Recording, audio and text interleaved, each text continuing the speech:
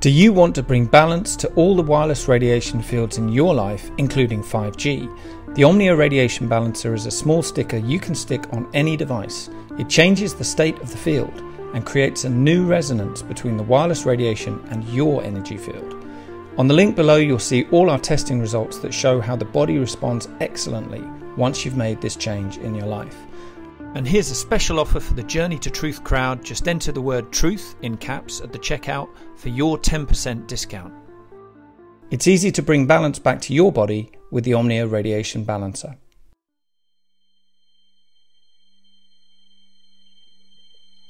This is totally unreal that this happened like in 1942 on this planet.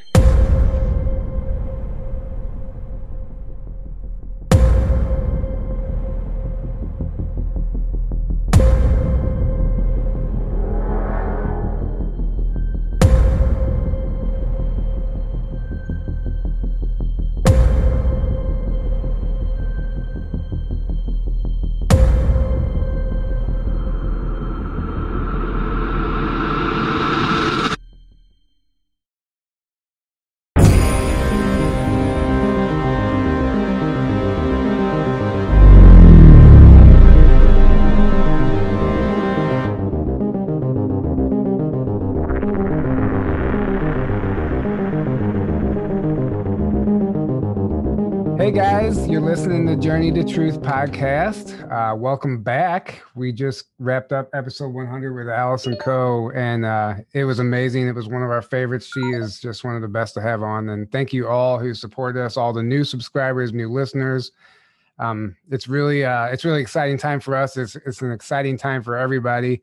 This Secret Space Program month that we're getting into now is something that, honestly, when we started this podcast, that was one of the big things I wanted to cover, and we haven't covered it quite enough, I don't think. So I'm really excited to get some of these whistleblowers coming forward, telling their stories, and just diving deep and breaking this down and seeing what's really going on below our feet and above our heads. And what better way to start off with Tony Rodriguez? I don't know if many of you guys know who he is or not, but he's been putting out a lot of great content. He's been doing interviews with Jermaine and Scott, 1 Foot in 5D. If you haven't heard him before, I recommend checking out some other interviews. Every time you listen to one of them, you find something new comes out of you, Tony. It's really interesting. You can't just hear one interview to get the whole story, right? So many details too. It's impressive. Thank you.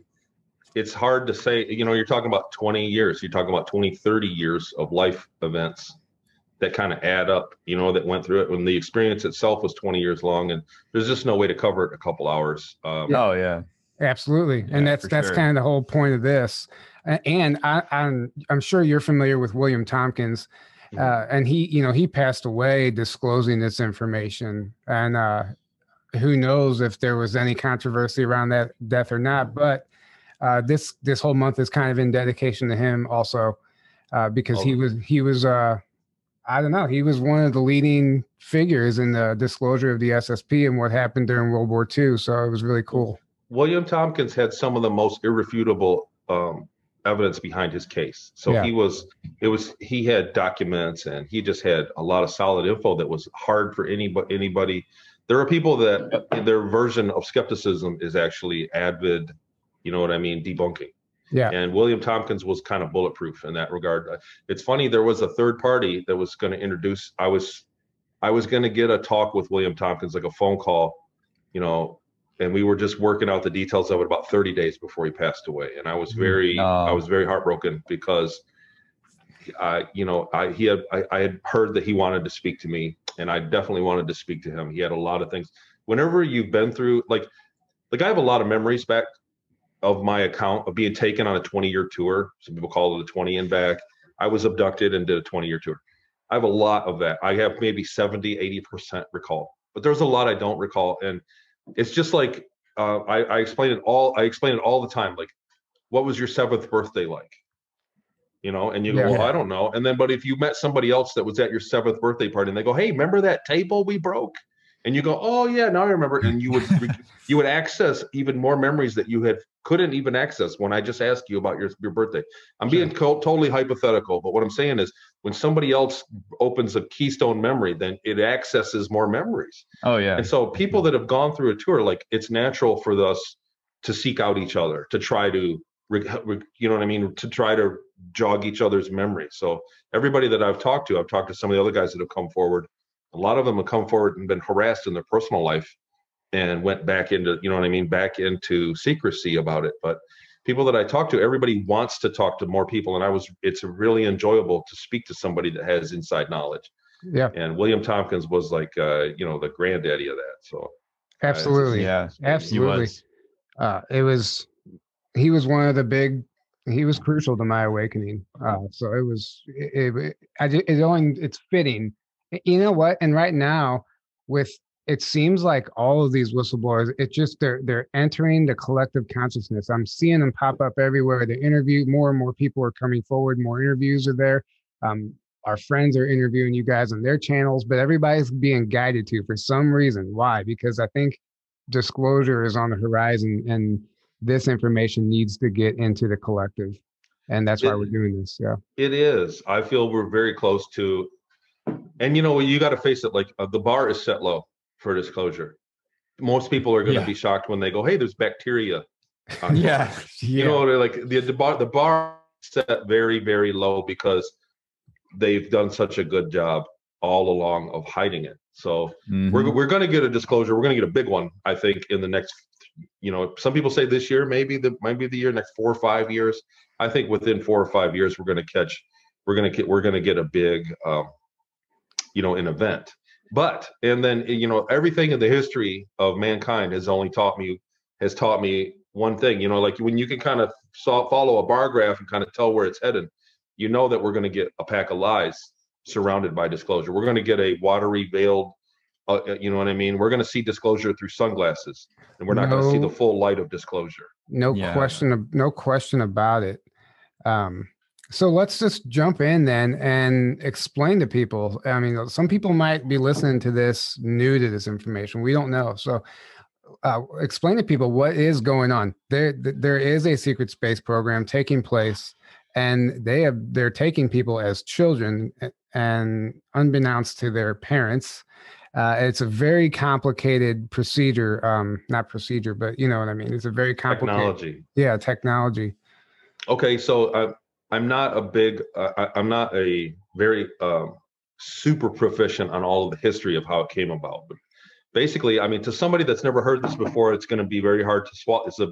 This is a hard ledge to leap off of, to believe. But mankind has been our recent history of mankind has been in space for about 100 years, perhaps a little bit longer. The Nazis, Germany, discovered spaceflight. World War I was about money and power, and World War II was about interstellar flight. And the Germans had discovered it through means of channeling with ET, telepathic communication over great distances with ETs that gave them, schematics to build an interstellar craft. And once that happened, everybody wanted it. War broke out. The Germans lost the territory, but retreated to Antarctica, where they had created a base that had access to ruins and ancient technology from extraterrestrials that had left it there. They've also went out into the solar system and colonized asteroids and planets, Mars, for instance, and colonies were set up. Colony corporations have been set up throughout the solar system. And since then, the United States and most other countries are covertly joined into that.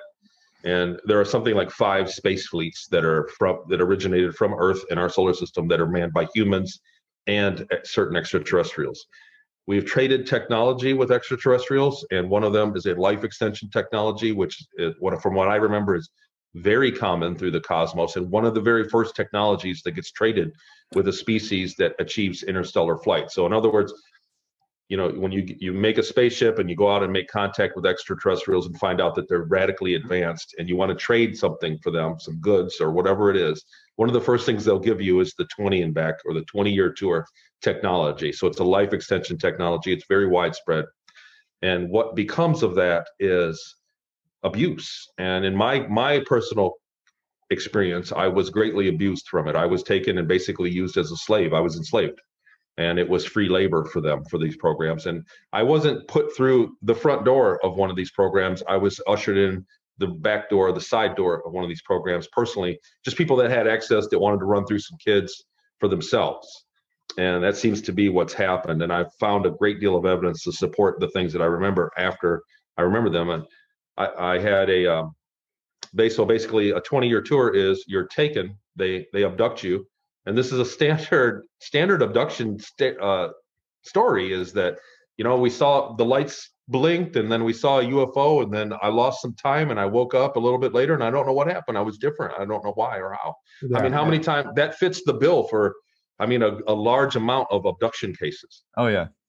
Well, in my case, well, go ahead. I was just going to say, for one, I didn't know it was possible to sum it up like you just did. And the whole thing from it's impressive. Yeah. And that was you guys whoever's listening to this, that's not even the tip of the iceberg. What actually took place during that time period is mind blowing, is actually mind blowing. And what he's getting ready to get into is even more mind blowing. And it takes a lot to wrap your head around it. We're not, and that's because we've been suppressed. We're not supposed to remember this stuff. We've been programmed away from it. So if you can be open-minded enough to at least hear him out, and at least consider the possibility, that's the best you can do for yourself.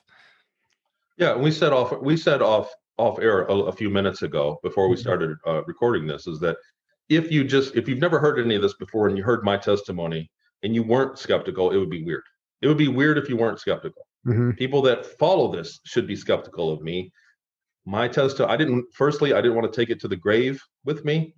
I didn't want to be dying and think, man, I should have told somebody, because I do remember a lot of things. It's not just a few memories.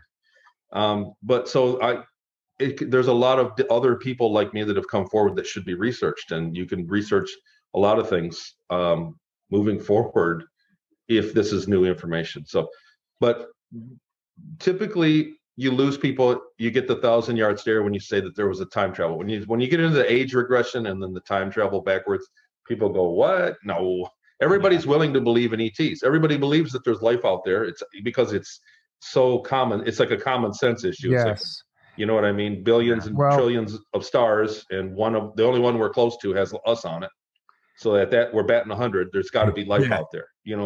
So everybody believes that it's easy. But when you talk about time travel, that when you travel great distances of space, you can also travel time as well.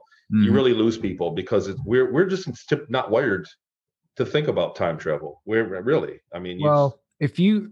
Sorry to interject again, but if you listen to William Tompkins' testimony, he talks about a pill that was available that pharmaceutical companies were developing back when he was alive, that you take. It's like an age regression pill. And he talked about this and the companies involved, and he said they're using it. It's just not publicly available. And that's a pill. That's just a pill. This isn't the type of technology, but if they can do it via pill, then obviously they got that from somewhere. Well, and what I believe, again, if you get a surgery performed on you, let's say you get your kidneys worked on, you go in and get surgery, and then you go through it. When you get done with it, you don't know how to perform kidney surgery. So I experienced it, but I don't know really what the heck happened to me. I don't know how they did it, but I experienced it. And so what a 20-year tour is they can take somebody and do, and I think there's more than one version of it. I think that there's more than one way. Like some people go and because they have a different purpose or a different outcome that they want. Some people go, we've had people talking about going for 60 years. We have people talking about doing 220s and 40 years. William Tompkins talked about that. Mm-hmm. So I believe there are different methods to it. I think there's a version that I went through that was involved cloning, human cloning, and a form of consciousness transferal. And a lot of their technology, a lot of the really radical medical technology involves cloning body parts or cloning an entirely new body and then using some technology that can transfer consciousness into that new body. And then you wake up with all your memories and everything and you're perfectly well. But again, I experienced it, but I don't know how it works kind of thing. So but they take somebody and they can work them for 20 years. I was told that the process that I went through was in 20-year increments for every species, not just humans, but any other species, because after that, they ran the risk of having some sort of mental handicap. In other words, of going insanity. The probability of going more than 20 years at a time was probable of causing a mental problem. I've also talked to other insiders that said there are natural reasons for the time travel to go in 20-year increments. So there are more than one factor, but basically they can work you for 20 years. Like you said, that age regression pill put you back in your body that you saw, it put you back in your original body that's 20 years younger, put you back in time and return you to the spot of the abduction 15 to 30 minutes later. So people get some sort of contact, they see an ET or a craft, they lose consciousness, they wake up 30 minutes later, they're slightly different, they have no memory of what happened, and they could have worked for 20 years and gone to other star systems and done many other things and been reprogrammed with mind control. There are radical technologies and done many other things, and then put back in their organic life. And then the timeline of Earth isn't affected at all. They're just put back and then let go. Right? You know what I mean? Like tagging a fish and putting it back in the water, basically. And they had a fish for 20 years to do whatever they want. I mean, I'm using metaphor, but that is also a very hard pill to swallow, but that's exactly how I experienced it. I was taken at 10 years old. I was taken and I was worked through several black programs. I was privately owned in the beginning. I did six or 7 years on Earth, and I went from black program to black program, privately owned, not particularly by the government, but I was owned by individuals as a slave. And I had different purposes. And whenever I lost the ability to be effective at what I was doing, they would retrain me or test me and put me into something else. And then after that, I was sold off to the military, the secret military, space program military, into the solar system corporations, colony corporations. And I went to Mars Colony Corp and was a support soldier for a short time, and that program was canceled. And I was sold off to the Ceres Colony Corporation, which is the small planetoid Ceres that's in between Mars and the asteroid belt. And I lived there for about a decade, and I worked on interstellar crafts. The first one, I was a ship maintenance on an interstellar craft, and then that ship was decommissioned, and I was promoted to cargo engineer on an interstellar trade ship. And we went all over the galaxy and to other galaxies, trading with extraterrestrials, other races for goods for technology was our prime mission. That's what I did. At the end, I was put back. I was taken back to the moon, went through a long procedure and put back, and I woke up the next morning back in 1982, feeling like I had been gone for 20 years, and I didn't know my way. I barely could recognize my room. I didn't know the toys that I had anymore. I went to school. I forgot where the bathroom was that day, and I was a changed person ever after. And I had no memory. Those memories were deleted. And there are other reasons. I guess I need to make a schematic on why I think it was cloning involved. But basically, I was taken, and I woke up, and I had no memory of mom and dad and my family. No, those memories are gone. Really? Lived the 20 years, got put back, had all those memories of 20 years of things. I had relationships, friends, I had a career, put back, and then all of a sudden I had all those memories back of mom and dad and my life, and I had no memories of the 20 years. Wow. Well, that's, yeah. So that was a lot. Because there's so much that happened in between then. Going back, let's get into some details here. Going back to when you were a child, you said you started off your first so many years were served here on Earth. Now, was that your time in Peru and Seattle, or was that before you were 10, or that happened after you were? No, that was then. So that exactly. Okay. So when I was taken, if you want to go into chronology of the 20 years that I was taken, in the beginning, they got permission. I was taken. I was in a laboratory with extraterrestrials, taken out of my bed. I grew up in southern Michigan, and woke up in a laboratory, sitting on a table, just like so many other abduction experiences. It was pretty run of the mill. They did a procedure on me, and I lost consciousness. And when I woke up, I was in Inyo Kern Air Base in Southern California. There was a human doctor, and it was old 50s style furniture that they had set up and turned like a portable, those portable buildings that the schools have, one of those into, there's a bunch of cots, and there was a dozen kids like me and I got a medical procedure, and I had complete amnesia. He asked me, "Do you remember your mom or dad? Do you know how you got here?" And I had no memory of any of that. I woke up with amnesia, and then I went through a trauma-based mind control program, which they had programmed. They tested me, and we were trained into like remote viewing. It was psychic training, and it was a trauma-based mind control program, so that they could shock us, and we would just become catatonic and await commands. We were trained. It was a trauma-based mind control, and all of that stuff that they. There's a lot of information about it on the internet about that, the MK Ultra stuff, and it was exactly like that. And this was something, frankly, that I remembered it before I discovered that it existed.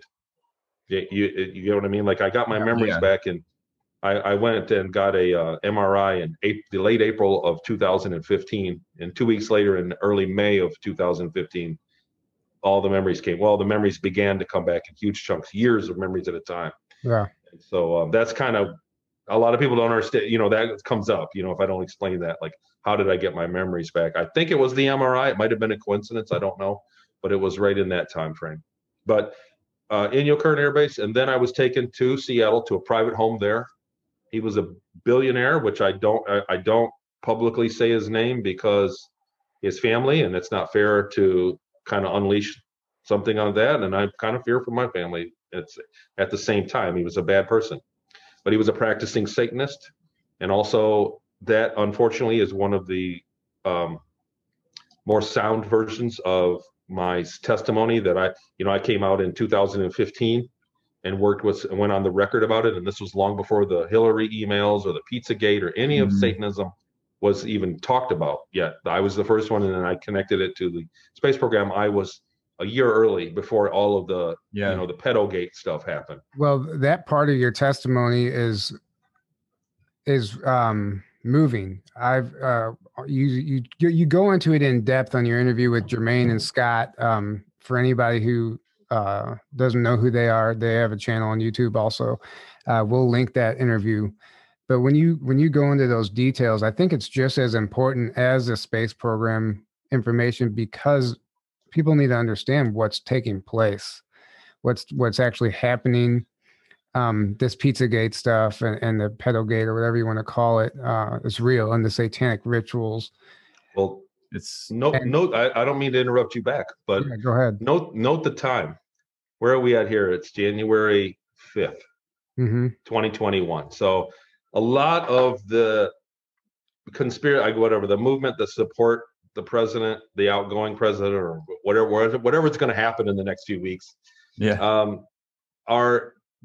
one of the biggest things that the last administration hung their hat on was pedophilia, and finding that and now just recently in Twitter, we had Lynn Wood say last week that everybody, the Supreme Court justices were blackmailed with pedophilia, and that's why they threw out the voter fraud case. He even gave details of how the blackmail procedure worked.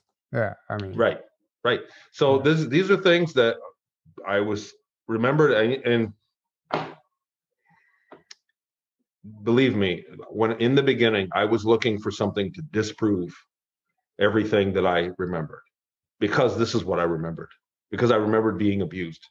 There was a time, so I went to Seattle, and then I went to Peru and was in psychic service, and I worked in Puerto Tawantinsuyo, Peru, and I was at a young age. I was like 11 until 13 or so, and they were drugging us. And what it was we were kids, and they would give us some drug and put us near to death, and we were able to channel others, just the same way that the Germans channeled and got the plans for the interstellar craft, the same exact thing, the Maria Orsic story. But they were doing this on command with us kids that went through this program. And I was being used to channel, and they were doing drug shipments from Puerto Tawantinsuyo, Peru, I always say it wrong, to Santa Marta, Colombia. And it was plane, and they had lost a plane in bad weather. So they sent me down there, and I was a form of navigation, or like a safety. And they would drug me halfway through the flight and ask me questions. And the man that was my handler said that I said all kinds that there were times I spoke in fluent Spanish. I still don't know Spanish to this day. But he said he talked to his grandmother, he talked to people that were dead, and I was channeling for them. And for the first 2 years down there, they did it. It was like monthly, and they had doses of whatever drug they were giving me. And it was once a month that they would take me. And eventually he had a long notebook of questions from everybody in the town. But I lost that ability right around 13, and I was taken back to Seattle. And that's where I witnessed a lot of the pedogate things. And I was actually participating. I was used as a sex slave, and they were parties that all over the West Coast, we would do the lineup. There was myself and other foster boys that lived in the home, and we were used for that. And that, it wasn't every day. It wasn't what I mean? We're talking like 6 parties a year during the summer that we were used for. The rest of the time, it was like being a foster kid there. So it wasn't, like a thing, but something very odd. But it did happen, and we were groomed for that, to be sexually abused. And we were also told to look in a certain direction while it was happening, because somebody far away, 100 feet away, was in the bushes filming it. And these are things that I also remembered, and I went on record in 2015 about. I also went on record in 2015 and described, sadly, accurately, some of the rituals that they did, and other people that were ex-Satanists, researchers that had experience with Satanism, realized that I described rituals pretty much accurately. And I have, in my life, I have no experience with Satanism. I grew up in Episcopal. My mom is a very religious woman. One of the most interesting parts of that story is when you recalled seeing that entity during the one ritual.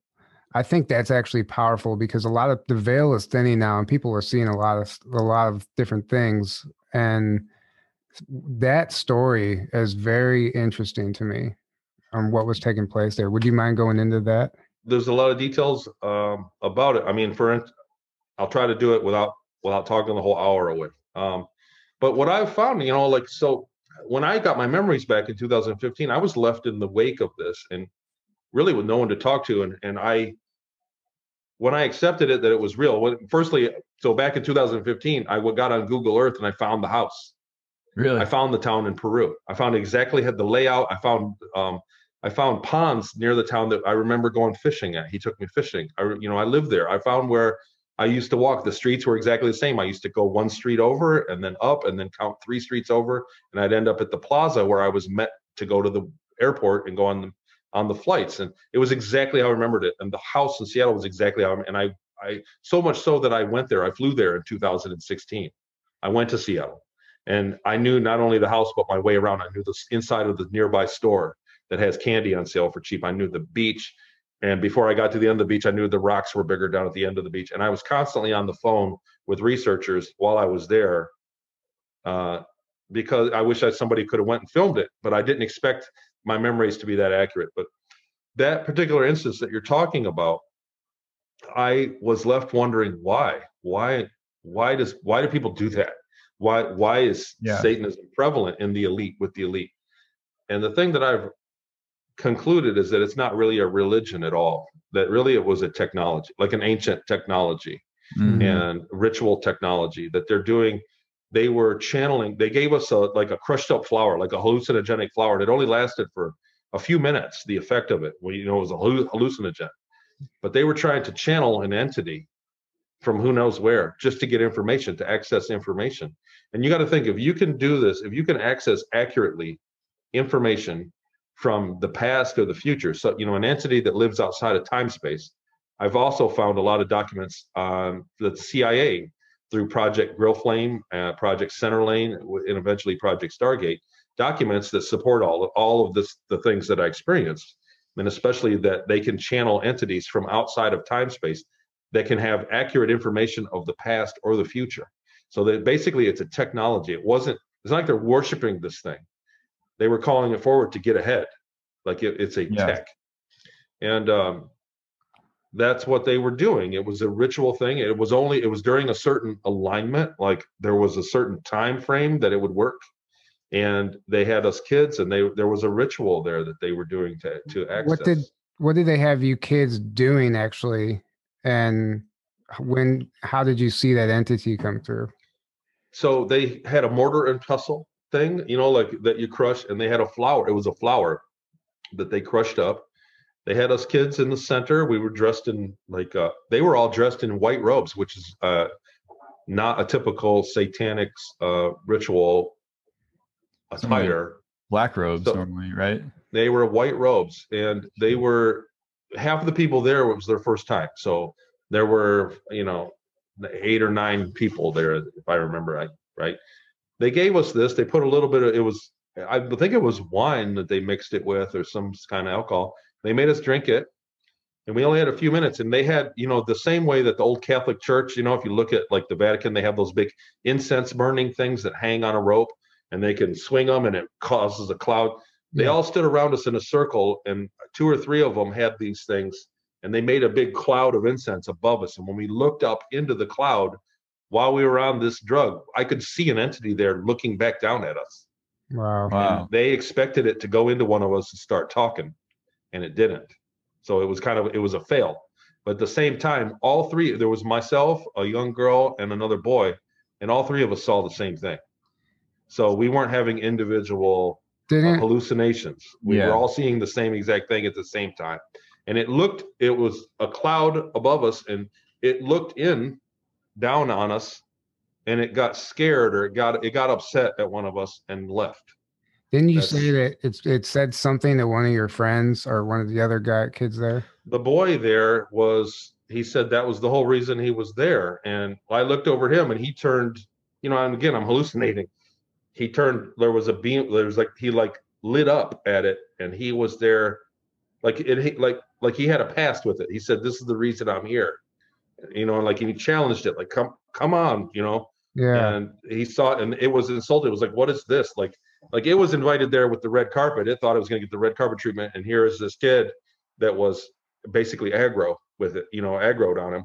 And that's kind of what I saw. But it was a hallucination. It's hard to I don't want to lose people when I describe it. You get what I mean? But basically that's what I saw. And the kid had a beam of light come out of him towards it. Yeah, sure.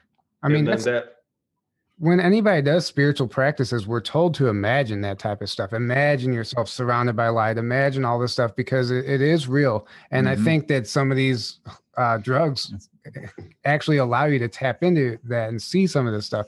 I don't think people will think it's that crazy, honestly. It feels crazy to remember it. These are when I remembered it. And then even afterwards, I remember being basically flabbergasted the next day, going, what is going on? What am I going through here? The entire time. And I was badly damaged after the mind control, the trauma-based mind control programming. I was badly damaged, and for years after that, for the whole time, but for years after that, before I healed, where I could even have some sort of, what I mean? I was kind of like a broken kid, where I would, cry a lot, and just kind of like in a very bit, like a mentally broken kid, because I had been through that program. And later on, when I got into my 20s, it started to kind of heal to where I could, I guess, think normally. I began to think more normally. And when I remember stuff like that, a lot of things I get headaches, and I don't want to say I get upset, but I get perturbed. Yeah, I understand. It's a painful state of mind to remember. To be able to go back and remember those times, it's also, I remember experiencing that state of mind, and it's painful. It's not comfortable at all.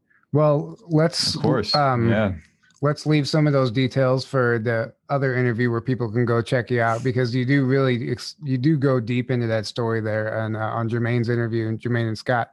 But let's go from there. So how did you go from that house and into the secret space program? From what I understand, you were drugged every day. They changed the drugs, and your body had a negative reaction, and they were giving us pills. I think that they were trying. So again, we were in sex slave service. So they starved us. They kept us skinny. They kept us with a low body fat content. We had a very, just barely enough food to get by. I just remember always being hungry. We did calisthenics, and in the morning we took a cup of pills that were probably diet control vitamins and who knows something else. But in my life, I'm very allergic to codeine and that whole family of drugs.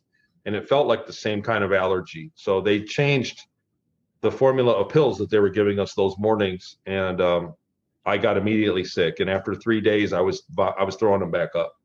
And I had asked her, my owner's wife, I said, can't you just tell them to ask them if I can go back on the old stuff? And she said, she called, and it was like, they had a supply of drugs that they were giving us, for whatever reason.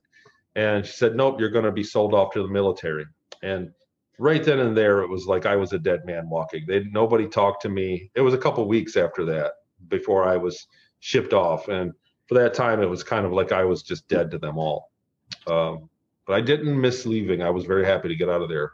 Sure. It was an emotional black hole living in that house and under that circumstance. And my heart goes out to kids that live in a foster, institution like that, because while they are taken care of, we were taken care of, in a manner of speaking. I was in a mansion, basically.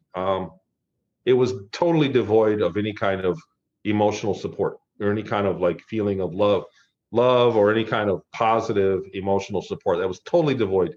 And I feel for kids that are in a similar situation, if it's not that extreme where they're being abused like that, but just in that situation, I really feel for kids, because at that age and what I experienced, that was very damaging. And I think I still have some I still seek out to this day to compensate for that time. For those few years that I was there, it was so loveless that that's like something that's very valuable to me now, is friendships and trying to get approval. You know what I mean? Like trying to not only to get it, but to show people that really don't even could care less that they're loved. You know what I mean? That they're loved, or to appreciative of them, because I experienced that. And my heart goes out to any kids that do. I was sold off to the military. She packed me up. It was very unceremonious. And we had to take a ferry. We were on one of the islands in Seattle. We took a ferry, and she drove me to basically behind like a big box store, back behind it where the dumpsters are. And we met some guys in a van, and they gave me an injection, and I lost consciousness. And I woke up on a flight to the moon, on a military flight, which could be easily described as what everybody says is a TR-3B, like 20, 30 seats wide in the rows on the inside. I was sitting next to a military. I think he looked like an Air Force guy, but I didn't know at the time what the uniforms were. He was in a fancy military uniform, formal. He was in formals. And he said, "You're with me, and you're not going to give me any trouble, are you, buddy?" And I woke up, and he said, "There's a bag. If you're going to get sick, you're going to be trained. Just stick with me. I'm going to take you to your assignment." And we flew to a base on the backside of the moon, where he handed me off. There were ETs there. There were lots of military personnel. I remember seeing outside the ship there, there's like a walk-in. I could see that there was a hangar with other ships in it. And I went in and got more of the mind control programming, this time with ETs, with the term tall whites isn't entirely fair. It's kind of like tall, bluish, milky grays. Sure. You know what I mean? Like the color matters to researchers, but basically there's a species of humanoid that's very smart and more indigenous to space or low gravity than planets. And they were very smart things. They were in charge of the learning up there and a lot of the management, I guess. But they could appear as a human if they wanted, though, right? Well, I didn't witness any of that. I've heard stories of it. I didn't witness any of that. Years later, I did witness a few beings that had a form of invisibility. That it gave off a smoke. When you got close to it, you could see a gas that you could see right through it. Kind of like it was invisible. So if you were in a distance, it was completely invisible. When you got close, the invisibility effect was actually some kind of gas that was coming out of a suit, like a suit with a lot of holes with the gas coming out, and the gas made it invisible. And so, but I didn't see any kind of like shape shifting. Sure. Let me note really quick. I just think it's very curious. And of course, this is what it is. But you said in Seattle, this took place on an island. Mm-hmm. Of course, it was an island. Yeah, well, I mean, we were told that like you're not going to go anywhere and it's freezing water. Yeah. There were boys that tried to escape, and they got caught. And it was cold, but there was freezing water, and you weren't going anywhere, and we knew it. You know, we were fenced in, and that's kind of, these people know what they're doing. And the other thing is, before we move on into the space stuff, but the society behind the what I experienced in Seattle, not just them, but it was a society, it was a culture, had everything worked out. They weren't new at it. They weren't new to this. They weren't figuring out what they were doing. The blackmailing and the Satanism and the sex stuff and all of that stuff was old to them. They had been practicing this for a very long time. They were it was a very developed culture. They had their own set of holidays. They had their own terms, words that they talked. So it was a very well-developed culture. And that's kind of what we're seeing now being in our government. You know what I mean? You're kind of seeing them step to the front, and it's kind of scary what's going on, because it's terrifying to see it all come true, to see it unfold. Well, that's why your testimony is so important, actually, and all the SSP whistleblowers, because this is taking everything and tying it together. It helps people connect the dots and understand why one thing is just as important as the other, and how it's all intertwined. And you know, people hear about UFOs and aliens, and then they don't understand, like, okay, big deal, they exist. Well, space programs, big deal, doesn't affect me. Yeah, it does. Yeah, it does. And you need to stop and listen to this stuff and understand how it's affecting your life and what's actually going on out there, and to your friends and family that you don't even understand. I think that we've been greatly fooled. So I think the average person, even the most open-minded people that say, you know, I believe in all that. So yes, there's a conspiracy, even though we're still in thinking that we have some kind of random organic development. And by that, I mean, you know, like people say, well, there's no way they could know what the internet was going to do when they invented it. They knew exactly what it was going to do. They knew exactly what's going to happen with all the technologies that they introduced, because there are other planets in the exact same situation that they, you know what I mean? And some other planet has another slave set of people like us that they're running from behind the scenes with the exact same structure. And they let them have the internet 200 years ago, and they know exactly what's going to happen. When cars were invented, when the light bulb was invented, as technologies are given to us, this has already happened before on 1,000 other worlds, and they directed it, and they know exactly what kind of result they're going to get. So where we're at in our development is not a organic thing. It's being very controlled. That's why some of these people say that the planets they visited resemble Earth, all the way down to fire trucks. And I mean, everything is the same. It's the same. Drugs and alcohol on other planets. I mean, gambling. This isn't just here. Bootlegging. Yeah, you're right. Yeah. We did. For the most part, we were not concerned with a lot of lesser developed planets, because our mandate was to trade for technology.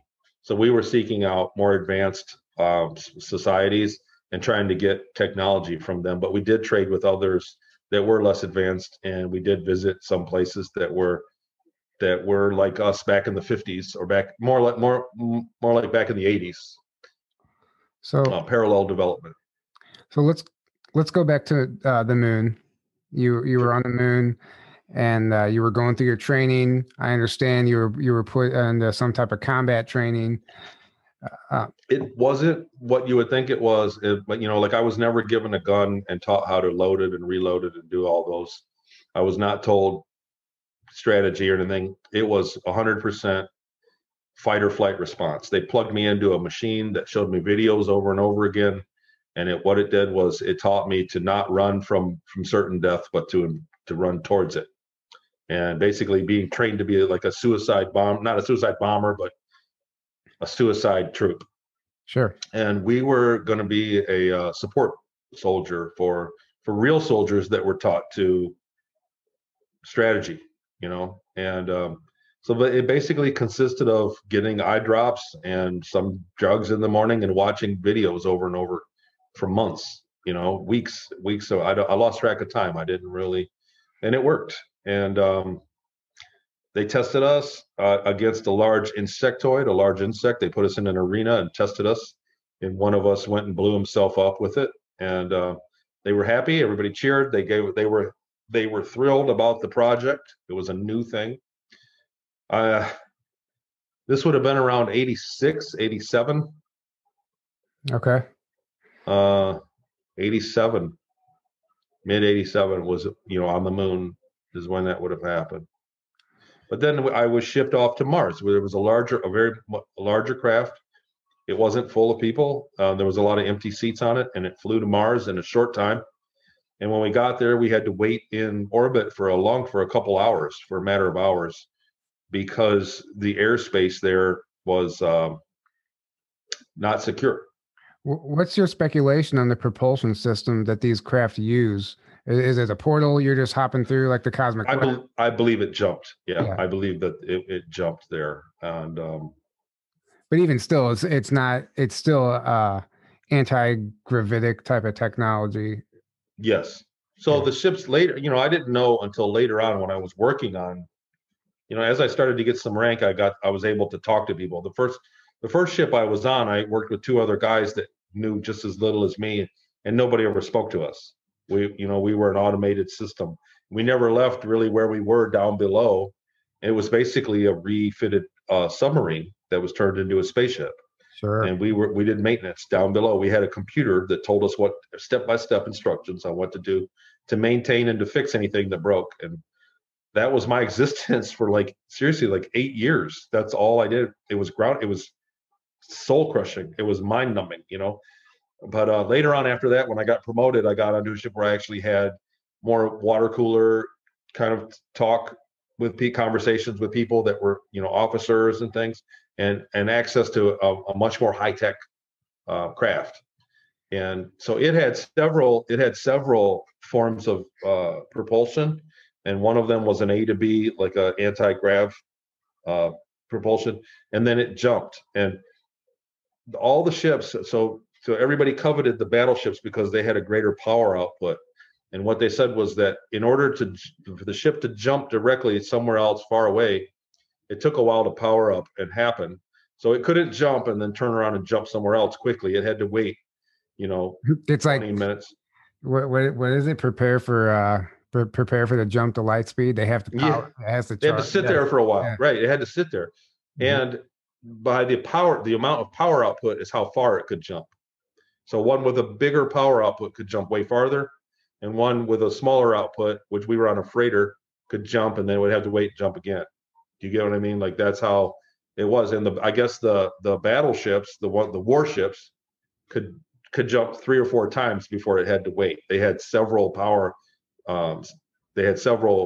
generators or whatever power plants on it that could make it jump quickly, and that was part of its weaponry, was the ability to move that fast. And we saw disclosure of that in the Rise of Skywalker. Honestly, yeah. They do the light speed skipping, and then somebody's like, you're not supposed to, you shouldn't be able to do that. Like, how do you do that? And he's like, well, I did it, Wow. But it's like the first time they had ever heard of it, even in the movie, Really. It was a big deal. So the officers on my ship really wanted to be, I guess, even more so because there was pay. So a lot of people say that these colonies don't have money. So the one that I was on had money. There was a money system there. So there was pay. And a part of being paid more to be on a warship, there was this prestige, kind of like they had bragging rights, in the officers' lounge. The guys that worked on a warship were way more respected than everybody else. So everybody wanted to be transferred to a warship, and they would always just kind of look at all. There were a few times when we were alongside them and doing support missions, and the officers really kind of, I don't have the word for it, but they really kind of sucked up to that. You know what I mean? Like they were really envious of that duty. So I have so many questions, but I want to get through some of this testimony also. So you're outside of Mars. It's very apparent that the airspace is controlled by somebody else. You guys aren't welcome there. You're probably in danger. You're waiting. Is this Ares Prime that we hear about on Mars? Is that where you were going, or? I don't believe so. Well, so what happened was when we did land, they immediately took us out of the ship. There were people there that were going, but all the kids that were in my unit, my program, they put bags over our heads, just like they see when they do prisoner, like the Israelis do prisoners. Yeah. They put bags over our heads and put us on a smaller ship. They walked us right over. I don't know if it was a hangar or whatever, because they got us right when I set foot off the ship. There were guys there, and they put bags over our head and they grabbed us. They walked us over to a smaller ship, and we rode the entire time to another base, and then they let us out. And it was a smaller craft. I didn't see it, but when we got into another base, it was a forward base. It was an underground base, and it was meant for more people, like 200 or 300 people it would accommodate, but there were only about 50 people there. I guess it had been overran prior to that, and now was kind of like a combat test facility where it had offices. It looked like a school. It had the construction of a modern, like an elementary school, or a mall or something, but it looked more like an elementary school than anything. It had color-coded lines on the walls. That the elevator system was in the center, and it had spokes that would go out on each level, and each spoke had a color, so that you could follow it and go to where you were going, like that. You know what I mean? Like everywhere. A parking garage.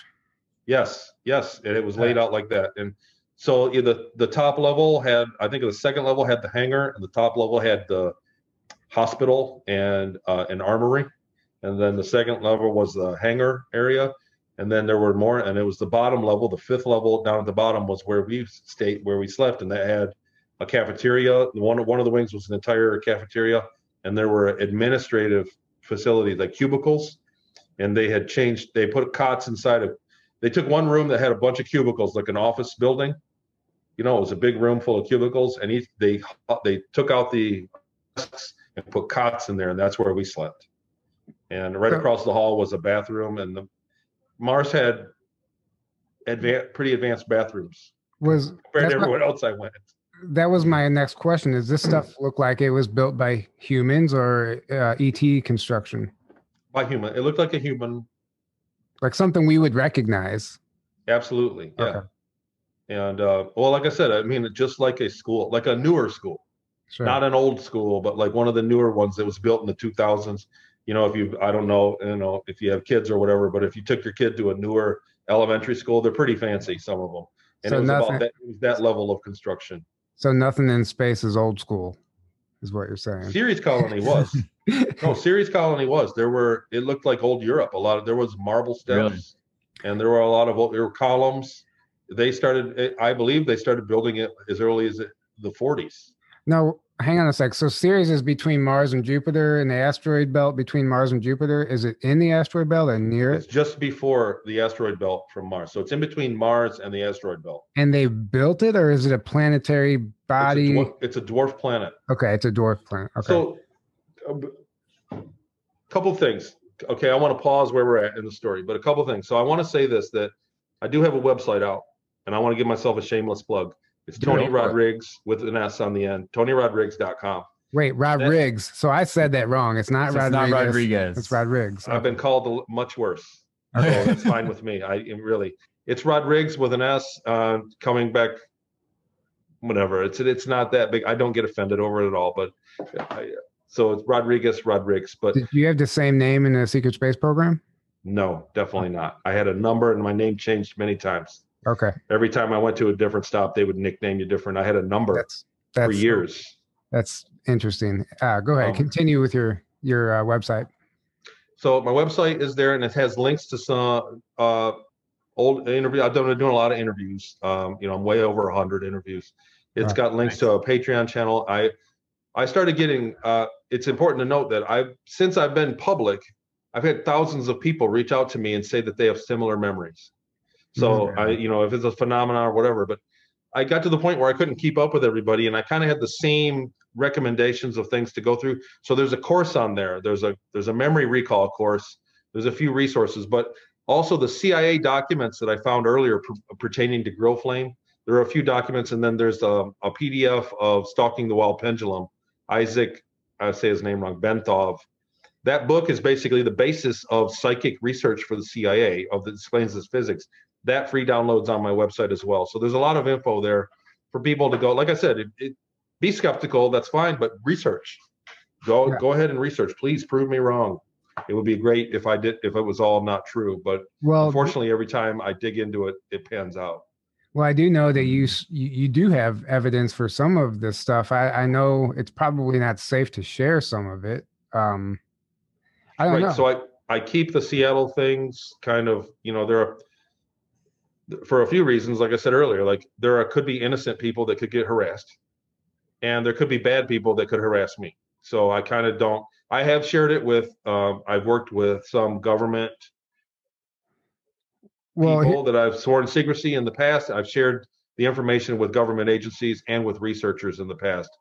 So people think that I'm kind of enabling this behavior by not talking about it, but I have shared it with proper authorities when I first came out. The thing is that you can tell your story every day, all day, and nobody cares because you're not given any sauce, right? Because there's nothing there. There is, you have the stuff, but there's nothing there that somebody can go validate and verify. As soon as you start doing that, that's whenever you put a target on your back, and that's whenever there's people out there to silence you. There have been a few things. Most recently, so in 2015, I had documented, and with the very first two researchers that I worked with, that I recalled that we flew over the planetoid Ceres, and there was a geyser. So in the Occotter crater, that they call them white spots of Occotter crater, and NASA did. And everybody said, it's a city. When the Dawn probe was flying up, they said it's a city. I said, no, that was a geyser, and that's salt left over. I remember I flew over it in like 98. And what they told us over the intercom while we were flying over it, looking out the window at it at a geyser going off, is that it happens randomly between 9 years. Every 6 or 9 years, somewhere in there, it randomly just the geyser goes off. And what happens is the water, it's like ocean water, and the water goes up and evaporates, and salt and a little bit of magnesium floats back down, and that leaves the white deposits there. So I said that in 2016 when the Dawn probe was on the way.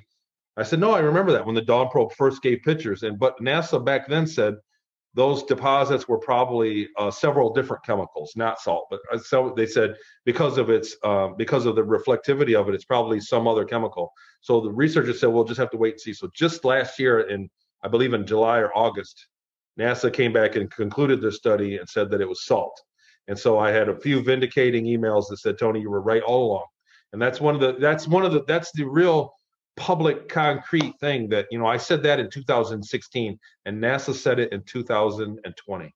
And so I called that out, well ahead of time. How could you have possibly known that? Right. Exactly. Right. Exactly. And not only that it's a geyser. NASA still thinks that it's like a bubbly, like a little bit of water. They don't know. They haven't really stated that it's a geyser, but we saw the geyser. I saw it with my own eyes. It was beautiful. And what happens is it goes up, and as it evaporates, it's kind of explosive. And the cone that it makes, the salt, the snow, it looks like snow, comes in different speeds back down. So you know what I mean? Like, and it's beautiful because it's all different speeds that are. It doesn't snow at the same rate. It snows at different speeds. So it's just gorgeous. But it's like 10 kilometers tall when it goes up there, and that's insane. Wow. Not something you forget. And, I mean, it would have to be if you could see it. If you can see it from space. I mean, yeah. And for anybody who's curious, the thumbnail for this video, it's going to be the thumbnail for this entire month. Has artist depiction of the planet Ceres, and the white spot on there is the geyser that he's talking about. I think I have a background here. Let me try if I can. Yeah, it's whatever you're going to pull up is the same image. I'm pretty sure, but that map is not working, is it? Okay, no. Never mind. Next time. But anyway, that picture, they can see it on the thumbnail if they're looking at it. But yeah, I have an artist, like an artist rendition. I had an artist draw what it looked like, but it was much more impressive in real life when I was there. And the Occotter crater is like 50 miles wide, so it was a big thing, and we flew through it. So the other thing that is circumstantial is that back in 2016 when I actually took one of the pictures from the Dawn probe from the NASA website, and I drew a line of where we were, left to right, and I remembered the sizes of the salt deposits.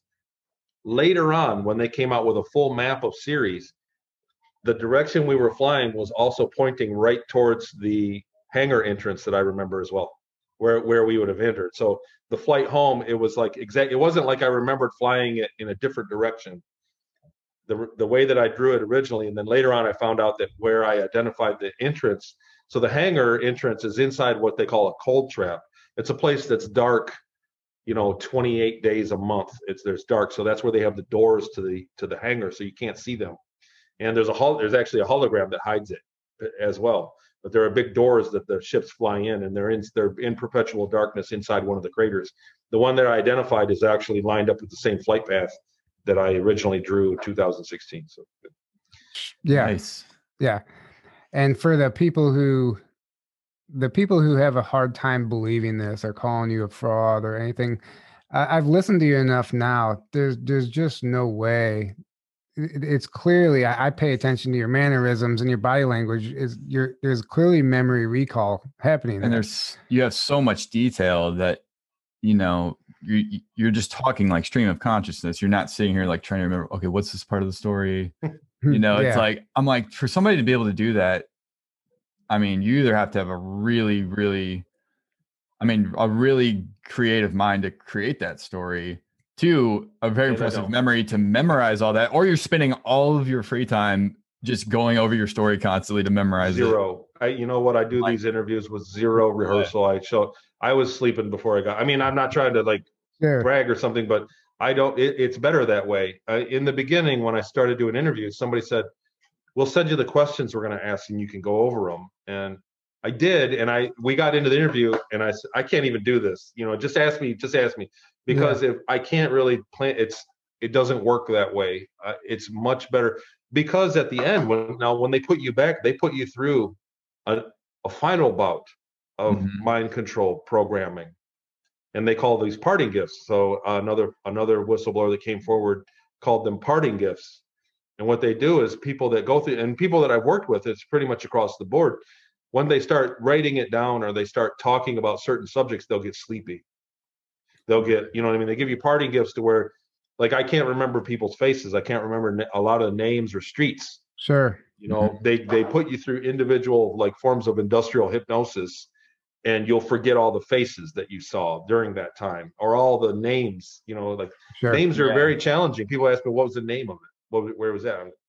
I don't remember a lot of names. I need somebody else that was at the birthday party. To remind me of the broken table. But that's how I get the names. The names that I do remember are from meeting other people, and I have met other people. I have found other people that were there as well. So, and it's up to them to come forward. It's not up to me to name them. What's interesting to me is that I've listened to your story every time there's something new, every time. But you skim through stuff sometimes where another interview you go into more detail. So even some of the stuff you told here, there's a lot more details that just didn't come through in this interview that are there. And that's why it's so important to listen to all these interviews to really paint a full picture. Really in 2 or 3 hours. And what I found is I'm working on a book as well. And what I found is that I guess maybe it's the hosts, you know what I mean? Like maybe you feel comfortable. You know what I mean? Like there are aspects of what I went through that I feel more comfortable speaking with a woman. Sure. Do you get what I mean? Like, like an older woman, like a mom figure would bring out a different things that I felt versus talking with guys like, hey bro, this is what I went through, you blew that thing up, Yeah. So maybe there's a component of that, but there's just so much that we could spend hours and hours just talking about the first 30 minutes of the abduction. Yeah. And everybody, for the first year, everybody just wanted to hear about Mars because there's actually quite a big, like a disclosure group. There's clearly quite a big community centered around the Mars Colony Corp or, activity on Mars, because the early whistleblowers in the early 90s and mid 90s were all Mars guys. Mm-hmm. Sure. So that's kind of a developed part of the community. So some interviews, that's all we ever talk about is Mars, and it doesn't get to Ceres Colony. Well, Mars and the moon are going to be, it's going to be a while still, but they're going to be among the first to be disclosed. So that's why. That's like in the collective. That's what people want to know about, Same with like Area 51 and stuff like that. I hear SpaceX is planning on being on Mars within the next 2 years. Yeah, well, or heading towards Mars in the next 2 years. Yeah, exactly. So, sure. and I think that there's when you look at our history, so the Germans, the story is that the Germans in the late 30s went to the moon. And when they got there, that qualified them to be in the club up there. Claim their territory. You know what I mean? Yeah. Well, now that they were in interstellar society, that they could join and in a way do business with interstellar society. So then we had the United States in the late 60s do this, stop everything and go to the moon. And then they went to the moon a few missions, and then it all just dropped. So they were in the club as well. We're done going to the moon now publicly, So right. So maybe it's the same thing. All the money that gets funded, all the money that gets fueled or that NASA is funded by, whatever I'm trying to say, that money is actually funding the black budget programs and the secret space programs. NASA is just a big cover. And then the people at NASA have to be under that mind control, and they have to believe they're actually trying to get to the moon when we're already up there. It's just part of the show. There is a vast infrastructure of human networks throughout the solar system. There are many, and the average school kid thinks there's, we used to have 9 planets, and now there are 8 and a dwarf. And then there are moons, 20 or 30 moons on Jupiter, but the reality is that there are hundreds and hundreds of bodies in our solar system that you can set up a base on. The other missing component of this is the artificial gravity. The same technology that gives anti-gravity for the ships to get up there grants artificial gravity. So Ceres was only 540 miles in diameter. It has microgravity. In the mines, I did work one day. They screwed up my assignment my first day, and I went to the mines, and I worked a day there. And what they do is they mine in microgravity, and then they vacuum out the dust, and then they install gravity plating. It's a flooring. It's the floor that is gravity plating that creates artificial gravity, and it goes up to like 10 meters of gravity that it can create before you get back to the microgravity. And they can change it. They can focus it so that they can create gravity only 6 feet, and you know what I mean? And you get into the microgravity.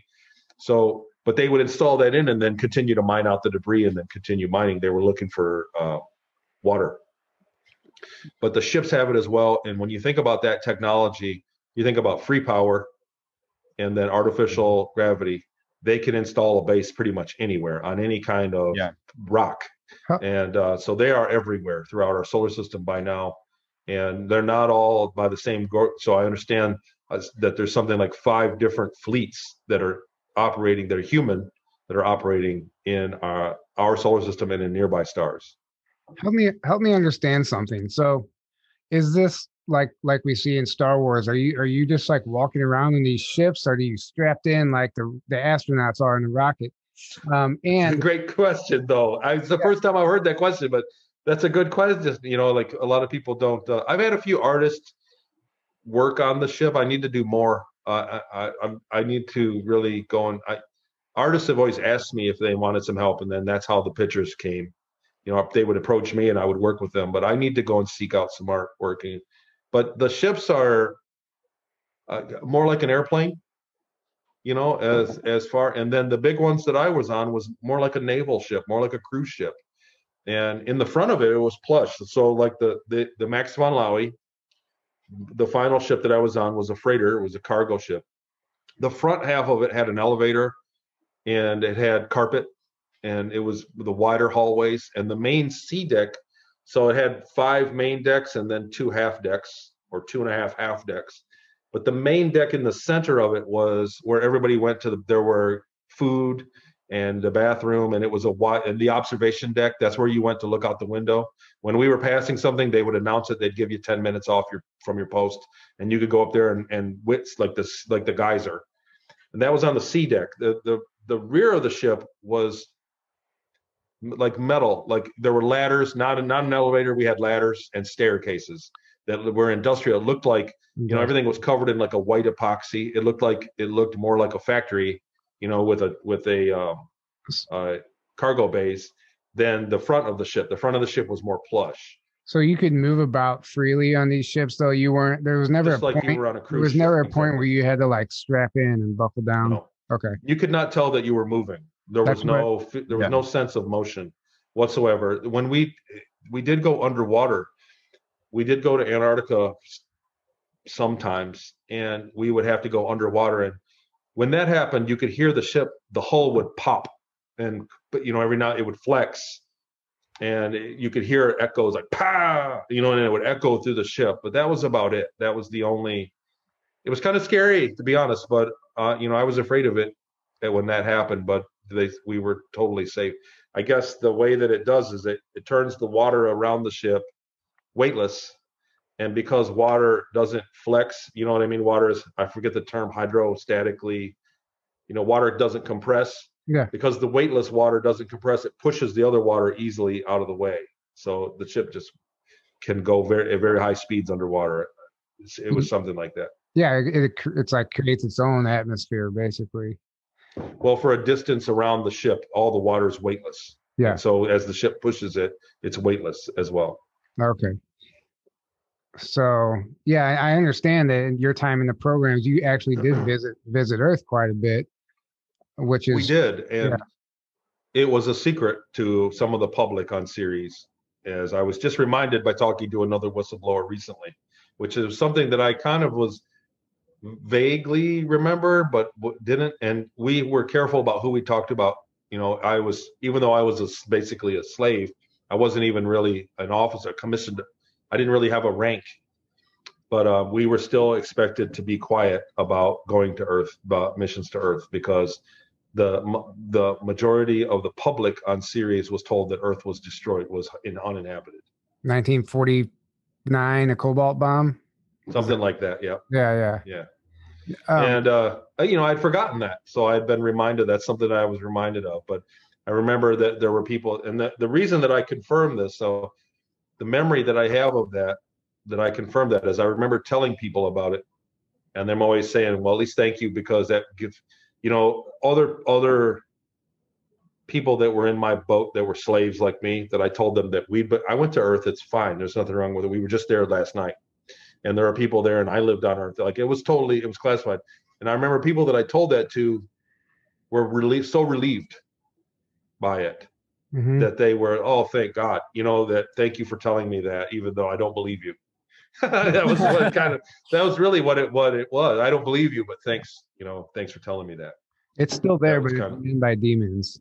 Yeah, right. Yeah. Diego Garcia, the island in the Indian Ocean, is that place you visited? Right in there somewhere. We did. Yeah. So this would have been in the late 90s, 97, 98, 99, right in those years, that whenever we needed equipment, military equipment or cargo, for when they would arrange a trade with some other species that needed just goods, like raw goods that was produced by the Earth, we would go to Diego Garcia and pick it up. That's where we picked up most of human-made cargo, Earth-made cargo. We would pick it up there. We'd always go in the middle of the night.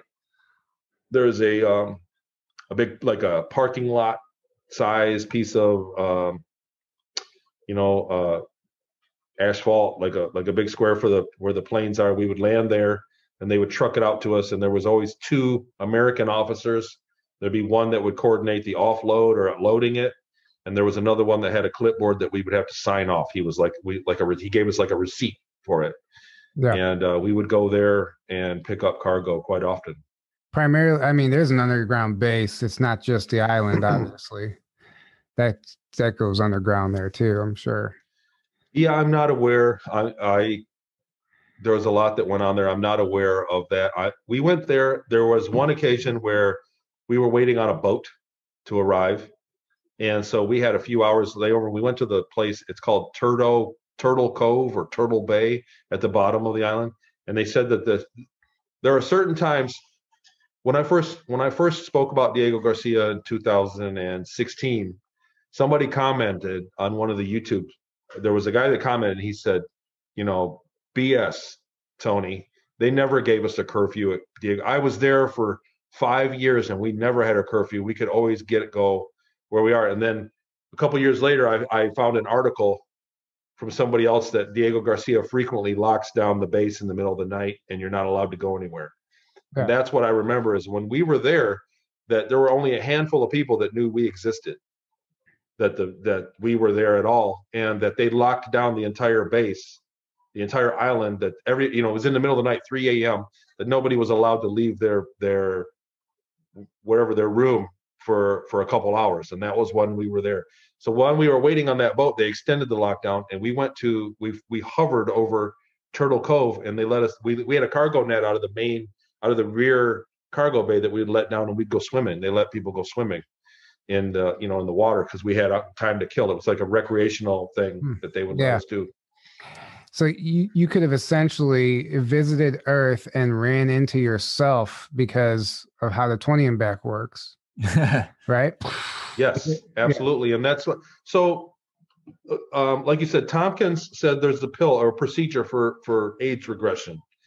And I think that that's true. And I think that that's one of the things that may have happened. But I think that during that time, because events in my own life would kind of support this, you know what I mean? The life I lived would also support it. I think that there's a cloning aspect. I think that I was cloned in 82. And I think that when they clone you, it's a vegetable, it's a brain dead thing. And they have to use some of the spark of life, quantum superfluid consciousness, your consciousness. And I think that they took it from me. And that's why they take only a certain pie slice of the population that gets this procedure, because you have to have a certain amount of awareness for them to do it. And I think they took some of my consciousness and put it in the clone, and the clone went and did that. And then at the end of 20 years, they put the clone back in time, which time travel. Time and space is time. Time travel is hard hard to talk to people about. And also hard to prove, right? Because there's so many, it's so complex to think about the scenarios. Not so much anymore, though. So many articles are coming out now about the possibility of time travel, and they're seeding the consciousness. They're getting their ducks in a row for some type of disclosure. So time travel was a linchpin of the technology of the Ceres colony. They were using time travel on the missions quite a bit. Mm-hmm. But anyhow, so the clone goes back in time, and then all they have to do is kill it, and my consciousness would find its way back to myself. Interesting. Or however they did it. I don't, like I said, it was like having surgery. I don't know what they did. Yeah, well, I've heard it described. There's like a bed you actually lay in, and I've heard different whistleblowers describe the procedure. I don't think they used a pill, but I think the pill is something that is. It was injections. I was getting injected every day. There were, and it was very uncomfortable that they put. I was held still. It was exactly like other people. I remember foam like a barrier around me to keep me from moving. And then every day they would come in and give me. I got injections in my legs and in my arms. Like they gave you a bunch of shots, and then that went on felt like a couple weeks. Yeah, but. There was a time in my life. So at that time, after the abduction, I went from being in the top 5% of the school, one of the highest SAT scores in the school, basically a straight A's and B's student, to a D and E student ever after. And then later on in life, and I never really had I had breathtaking emotional problems. I had relationship problems. I couldn't buy a girlfriend with $1 million because I was kind of a basket case my whole life that I grew up after that point, after 10 years old. Later on in the year 2000, which is 18 years later, but because the ship did temporal flights, it would go out for a day and come back just a minute later before it left. So that time added up to 20 years. I did the math later. It checks out. Yeah. The year 2000, one day I woke up and I kept saying to myself, I just woke up out of bed and I said, it's over. It's over. I went, oh my God, it's over. And I didn't know what I was talking about. I did not have my memories back. But I instantly got it together, cleaned up my room. I was emotionally stable. I started having healthy relationships. I started making more money. I got back together after it was over. Like that period of time, it was as if my consciousness was watered down. Do you get what I mean? Like I was like a lesser person mentally. And you know what I mean? Like I'm playing catch up in life because of it. That makes man. It's out. That makes so much sense, actually. It does make a lot of sense. That was exactly the experience. That was what I experienced. So that makes a lot of sense. And one more thing, and then we'll wrap this first part up and give people a chance to digest all this stuff, and then we'll come back with the second part. But the one thing I love, I've heard you say before, is that when you would visit, or you would hear a song be re-released, because in the programs you would a song would be released on Earth and you would get a hold of it and listen to it. But then in your life now, when that song came out, it's like you've already heard it be released. It was super old. Yeah. Yeah. Oh, yeah. So in Seattle during the parties, they would play their music all night long. We were parties. We were a booth. You know, to revisit that was an ugly thing to talk about, but those parties would go all night long right till dawn. It started at like 10 or 11 p.m. and it would go right till the sun came up, and they would play music over and over. Like they had a DJ, and I remember those songs. And so later on in life, in the 80s, like I lived the 80s twice. So you heard Nirvana before? Well, it wasn't Nirvana. It was like Led Zeppelin. And, okay. Remember the song "Take on Me" by Aha? Yeah. That came out that summer that my first party in Seattle that I went out and came out. I think it was 86. I'd have to look. Okay. But that song had just came out at one of those during the month of those parties was when it was released. So they played it over and over again. Everybody ran to the dance floor when they played it. And that was then. And so when it came out again later in the 80s, when I came in my organic life, I went, whoa, this is an old song. And I literally was watching MTV when it was released, when it was new. You know what I mean? Like as a kid, and I was watching MTV and I went, what is this? What? And there were Aerosmith songs that were released in the 80s that I had heard that I'd already known. I was like, this is old. This thing's like 20 years old. Because you've heard them in the programs already. Yeah, I had already heard them, right. And then later on, back and relived your life, you heard them released again. And then later on the MVL, so what happened was on the Max von Laue, our media officer was a girl, very pretty girl, and she was the media officer. So she was the one that talked on the intercom, or she did media apparently when they interact with other civilizations, there's immediate need for a media officer, for who knows what they were doing. But one of the American guys at Diego Garcia gave her an iPod or a music player, an MP3 player. This is the late 90s, so whatever player, and it had songs on it, hundreds of songs, and those are banned. And the media from Earth is banned up there. You're not supposed to listen to it, but it was bootleg. There was a bootleg industry on the Series Colony where they were taking books and VHS movies and things from Earth and bootlegging them up there. That's amazing. But he gave her this, and the captain agreed. She figured out a way to get it to play over the intercom. Like it took her a few tries. She tried to do it and it didn't work. And then a few days later they came in, and the captain said because there was a signal on all of our media has a signal on it that's bad for you, basically, like a mind, like a subliminal thing going on. I don't know exactly. And they would play one song a day. That he gave one song a day, and we listened to music for about a month. We would be flying through space, and I'm not lying, listening to Led Zeppelin. Like flying through the solar system, and it was cool. We looked forward to it. It was very cool because we didn't get the guys that were slave labor, we didn't have access to media at all. So that was like a big deal to us. But what happened was the crew, the kids and they were young. They were all young kids. The crew in the bridge fought over it. What song to play next? That some of them wanted to hear the same song we heard last week. I want to play that one again. And some of them wanted to hear another one. And they got into heated arguments about it. And the captain made them play it. He's like, well, now you guys, since they want to fight about it, we're going to learn my music. And he played polka.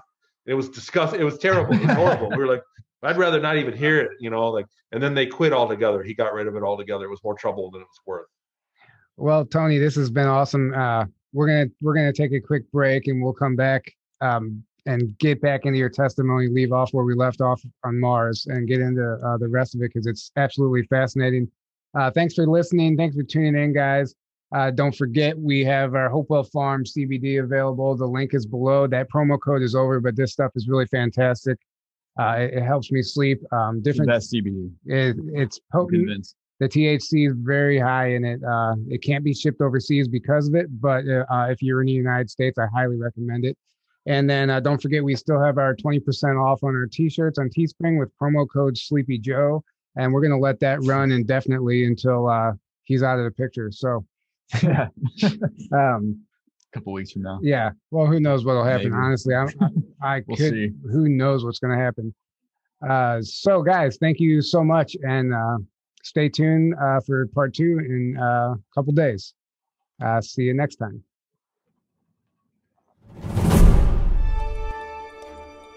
People ask me about my tribe. The truth is, my tribe is relatively unknown, for we are but a few. We have walked many planes and graced infinite timelines. Our calling is eternal.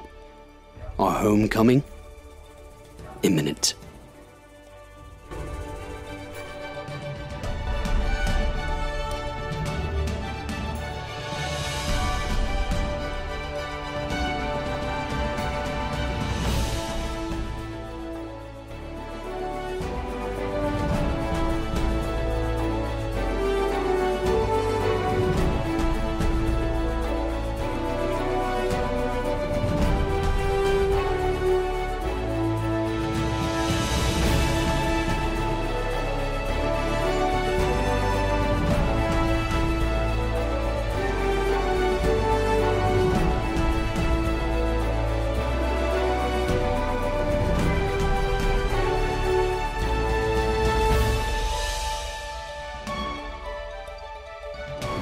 The paradigm shifters.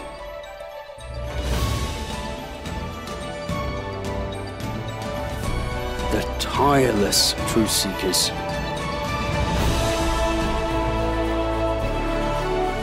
The mighty light warriors. Earth's grid explorers. The curious crop circlers. Mystical stargazers. The great one-liners. The astral travelers.